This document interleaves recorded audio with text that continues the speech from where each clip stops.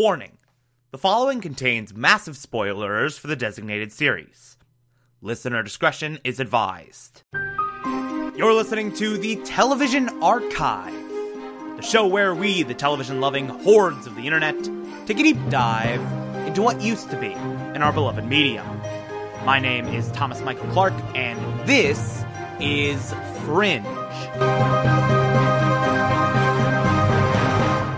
Today we will be discussing Season 2, Episode 14, titled Jacksonville. Oh boy. Oh boy. I've been waiting to talk about this episode. I've been waiting to talk about this episode. I've been waiting to talk about the events of this episode. I've been waiting to get into this. I have held my tongue. I have talked around the events of this episode and what it reveals for quite some time.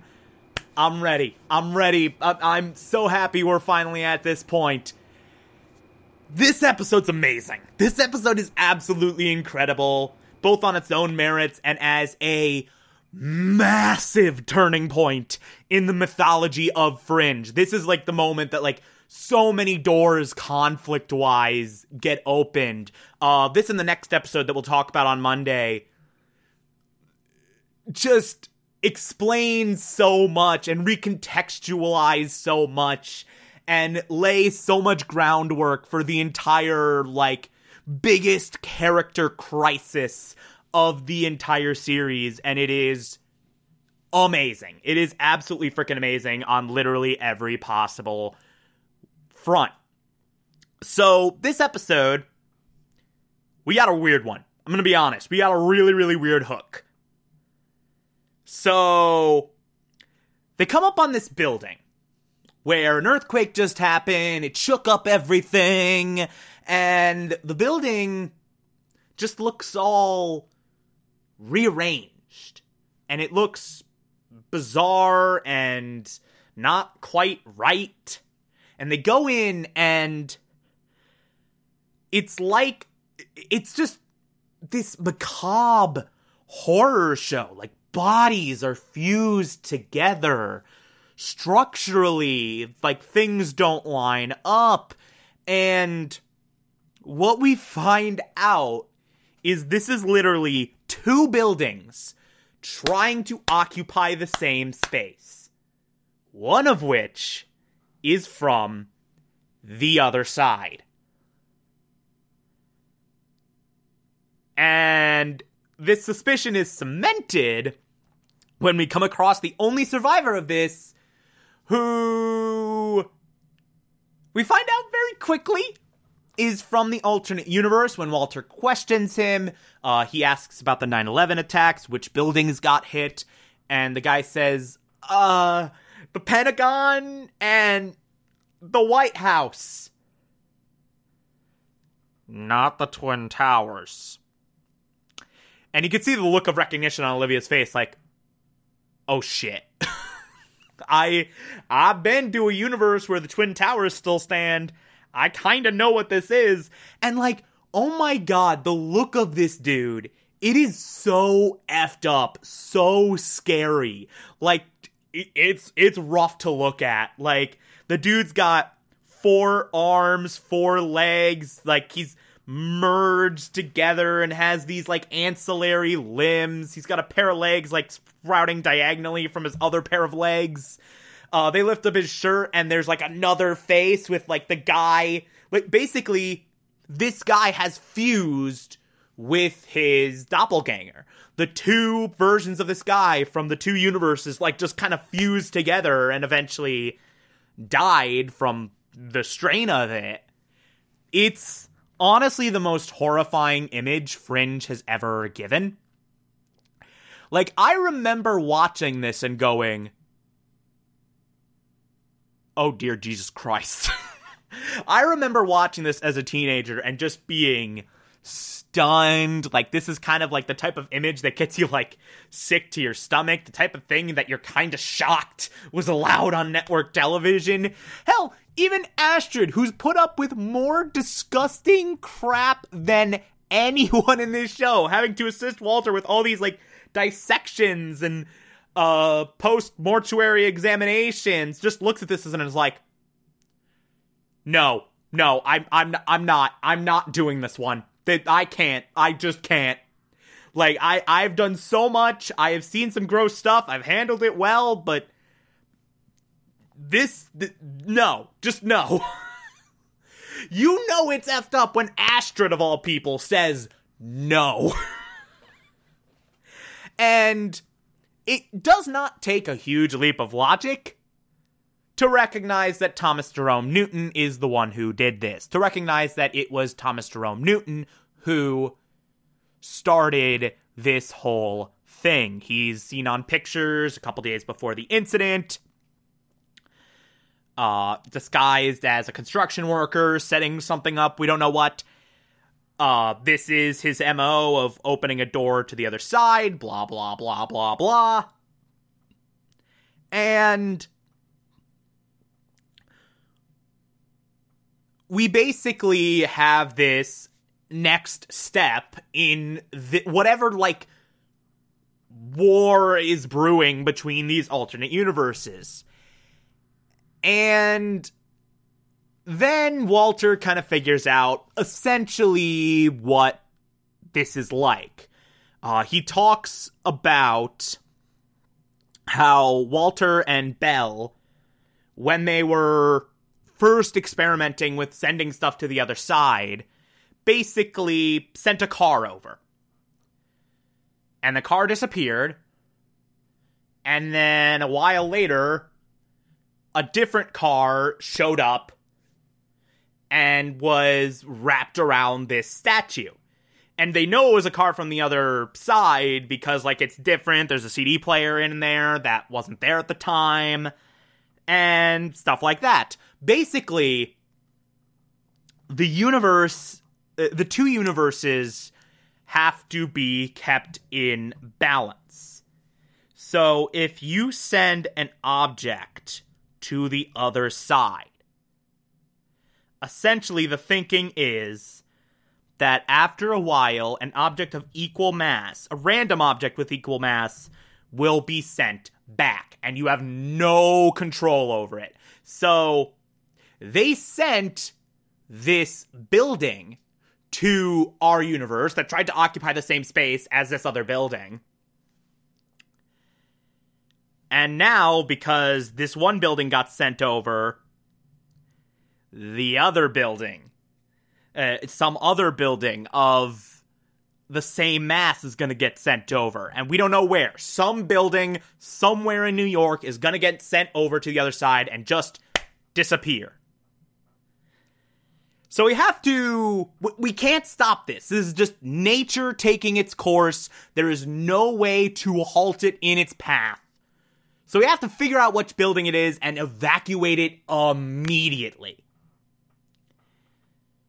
And Walter's idea is that stuff from the other universe has like a sort of glimmer around it that's imperceptible to the human eye. And he believes that around the time that this process starts, that the building starts to disappear, and the two universes are at their most malleable, then the building will take on that other glimmer. That other building will take on this glimmer because it is becoming less and less distinguishable from its counterpart. Now, as I said, it is imperceptible to the human eye, except if someone has a certain drug in their system meant to enhance perception. Like cortexiphan. So Olivia has this ability to see this glimmer, if only we can activate it in her system. So we have to go all the way to Jacksonville to try and reactivate this ability. Back to the original daycare center on that original military base where the trial took place. Back to essentially where it all started. And this works on so many levels. Olivia has to confront the abuse that she endured as a child. Walter has to confront this horrible, horrible thing he did in his past. Peter has to watch it all happen and try and make sense of all of it. And it's just, we've spent so much time talking about Cortexiphan and talking about where it happened, talking about the trials, but we've never actually seen where it took place. We saw the people, but we never looked at the place. We never gave it a physical location. We never gave those trials a physical feel. Until this episode. Until this moment. And so we get this phenomenal plotline at the original Cortexiphan trial location. Oh, by the way, I totally forgot to mention, opening sequence takes place entirely in the alternate universe. And they do it very stealthily. And they actually start building out the world of the alternate universe beyond Twin Towers exist very, very well. There are plans for a new Pentagon on this dude's desk, on this architectural dude's desk. People are talking about coffee, and it's like, is that coffee? How did you get coffee? Implying that coffee's a rarity in this world. The location card, the little big letters in the sky, say Manhattan, but it's spelled wrong with one T. And I didn't know this until recently, but it's spelled wrong on purpose, because apparently on the other side, they do in fact spell it with one T. Which is a really cool piece of information to put in, which is a really cool little nugget of information to put in that makes me love it even more. I should have mentioned that. I don't know why I didn't. I'm an idiot. I'm stupid. I'm a dumb. Also, dogs howling and microquakes will lead up to this. Those are the signs. Anyway, back to the Cortexiphan trial. So we go on this trip to Jacksonville. We have these sequences where they're just looking around. Walter says, like, okay, there's 16 objects in here from the other side, find them. And Olivia fails. Olivia is going through these rooms of her childhood that she doesn't even remember. She just blocked out all these memories. Walter has that scene with his glasses, where he's like, oh, these glasses, I used to wear them. Oh, I'll put them on. I'll look at myself in the reflection. Oh, yes, I look good. Man, this takes me back. And you kind of see the look on his face go from all smiley nostalgia to just horror of like, oh God, all these memories are coming back. I did horrible shit. Like, you kind of see his happiness in real time kind of get overshadowed by remembering the pain he put Olivia and all those other kids through. Again, perfect acting from John Noble. This is I can't go a week without praising John Noble. Jesus Christ. But we do this experiment where Walter tries to heighten Olivia's emotional response, tries to give more emotional stimulus to feed the Cortexiphan. So he drugs her, puts her through this heightened state, and basically has her go through this illusion where her mind presents an obstacle specific to her. It's different for everyone. And overcoming this obstacle, or rather facing this obstacle, will sort of heighten emotional state. And she goes to this whole vision where she's in this like really spooky forest where there's some unnamed monster somewhere, unseen monster somewhere, and like wind and howling. She meets her younger self who's like really scared and is like, I don't want to do this anymore. I don't want to do this anymore. I don't want to do this anymore. And when she comes out of it, she's like, what the hell is wrong with you? You did this to children.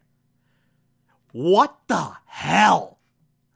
Like, Olivia comes out of this pissed. And for good goddamn reason. Because Walter did like these horrifying drug trials on children. Walter put children through absolute hell, to say nothing of what came after. We saw Nick Lane. We saw those Pyro twins.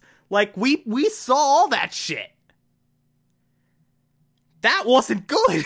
That was all so bad.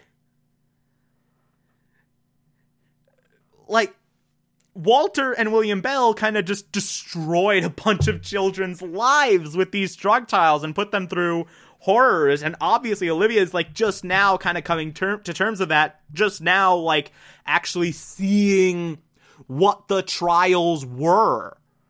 What the original thing was. And it's every bit as horrifying as you might imagine, if not more so. So she has to now, like, directly confront Walter over this. And there's some great moments. I especially love this one sequence where Olivia and Walter are talking. Walter had just watched the video, and Olivia walked in on him doing this, of Olivia's first time going to the other side, where she had set a room on fire, and Walter and William Bell were kind of figuring it out. Walter was comforting her, and they have this big argument about how Walter abused her with these drug trials and all these other children, and Walter tries to, like, spew the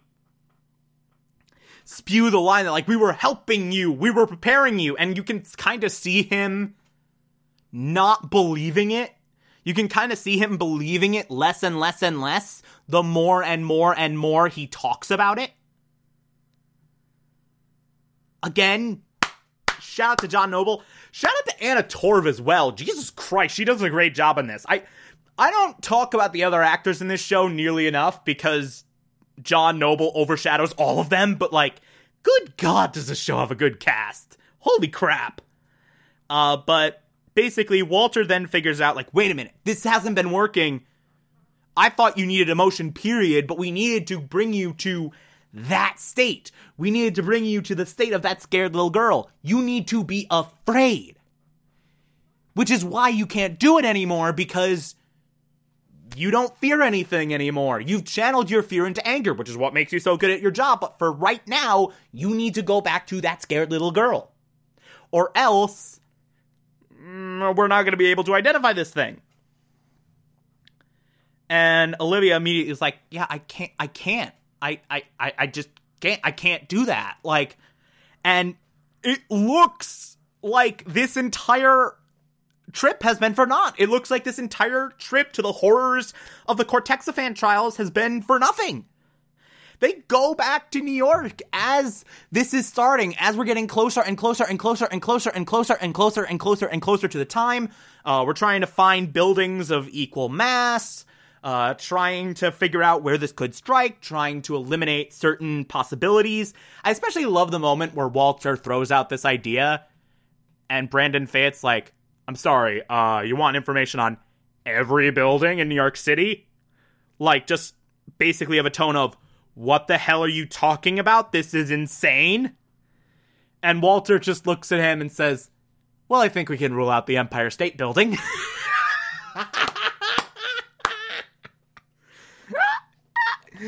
How hilarious would it have been if the Empire State Building just didn't have a lot of mass to it? Like, it was really, really tall, but that's it. Like, it was just very light or whatever. I don't know how mass works. And it just had the same amount of mass, just impossibly. And it was just like, damn it. We should have counted the Empire State Building. How funny would that have been? That would have been the kind of dark humor that I really, really love. Anyway, someone make that parody. But we get closer and closer and closer to the event.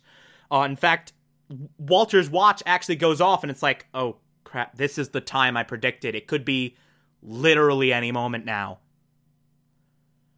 And Olivia goes to Peter and they talk a bit and Olivia's like, I'm scared. I'm terrified.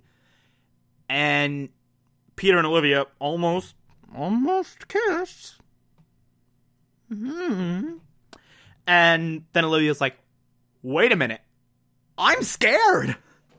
And then immediately, like, realizes, wait a minute, I'm now in the emotional state for the Cortexiphan to kick in.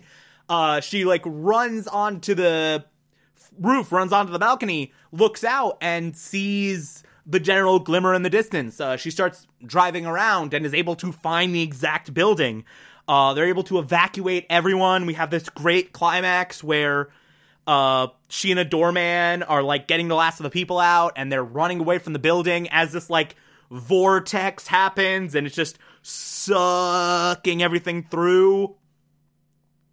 And the building just disappears. It's gone, but no one was inside. Everyone is safe. Everyone is all right. It's all totally fine. They got everyone out of there. It's all good. We shouldn't have to worry about anything else.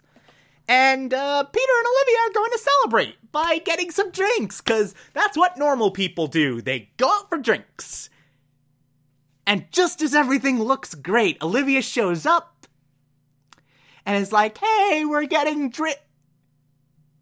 And then her face sort of changes. And Walter looking at them, his face changes. And we see what Olivia's seeing. And, Peter has that glimmer! That glimmer that only appears for things that are from the other side. In other words, Peter Bishop is not of this universe. He is from the other side. And Walter, when Peter leaves, goes up to Olivia and is like, please don't tell him. Peter's from the other side. Walter knew about it. We've been hinting at a lot that Walter, like, did something. And that something was to bring this Peter from the other side. Like, this opens, like, just a whole Pandora's box. Like, just...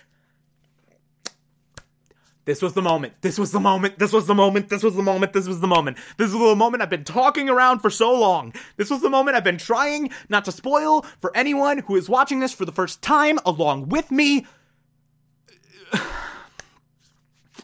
This is the big twist to Fringe. And it's magnificent. It's absolutely goddamn magnificent. This twist is so well executed. After you know this, everything that came before takes on a new meaning. Remember that gravestone. Remember the coffin image that made Walter think of Peter. Remember the I can't let Peter die again from just a couple of episodes ago when this was way too real, doing a deadly virus story during the coronavirus pandemic that I'm watching it. Like... that very ill-timed rewatch. Remember all of that. Remember back to episode 2. Episode freaking 2 of the entire series, where Walter's like, hey, you probably have seen Peter's medical history. And Olivia's like, no, I didn't. Walter was like, oh, I was gonna ask you to keep it between us, but I guess, if you haven't seen it, then there's no point. There's so many moments that get completely recontextualized. And this is only the start of it.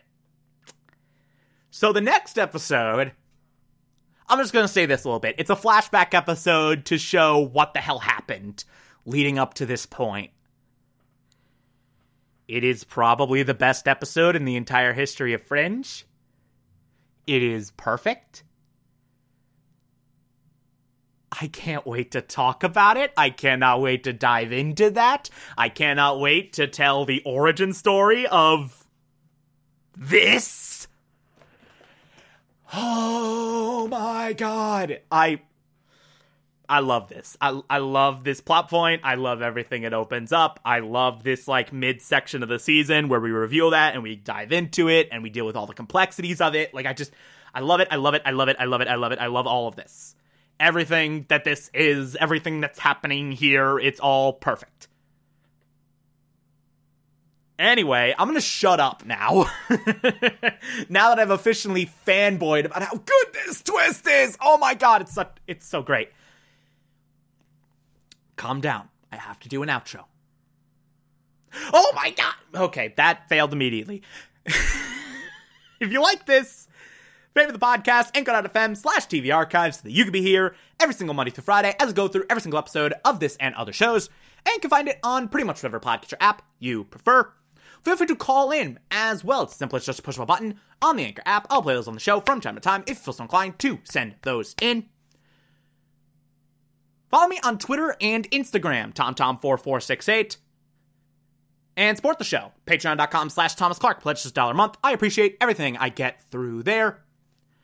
If you become a patron, you can also get access to the Television Archive Supplemental, which I'll be putting up there once every month. Or, if that doesn't work for you, you can also support the show directly via Anchor. I appreciate that as well. On Monday, we will be discussing Season 2, Episode 15. Talk to you then.